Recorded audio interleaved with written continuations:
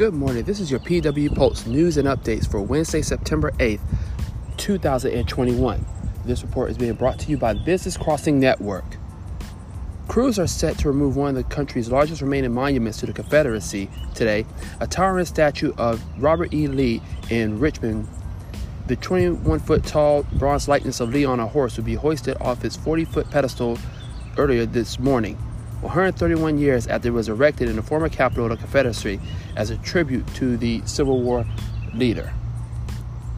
What will be left behind in its place will be several items that will be put in to replace the 1887 century-old time capsule, with what's expected to be tributes to people who fought for slavery buried inside the monument after it is taken down.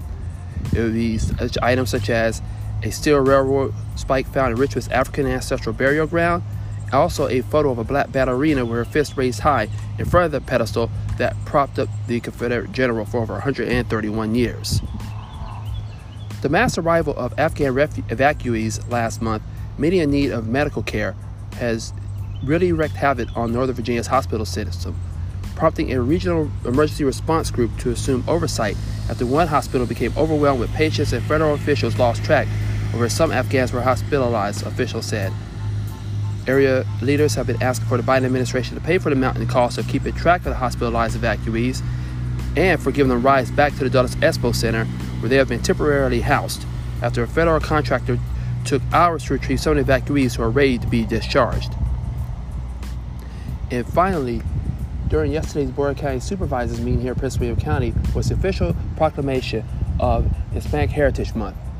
The celebration, which starts from September 15th and lasts October 15th, recognizes some of the Hispanic and Latinx contributors to the community.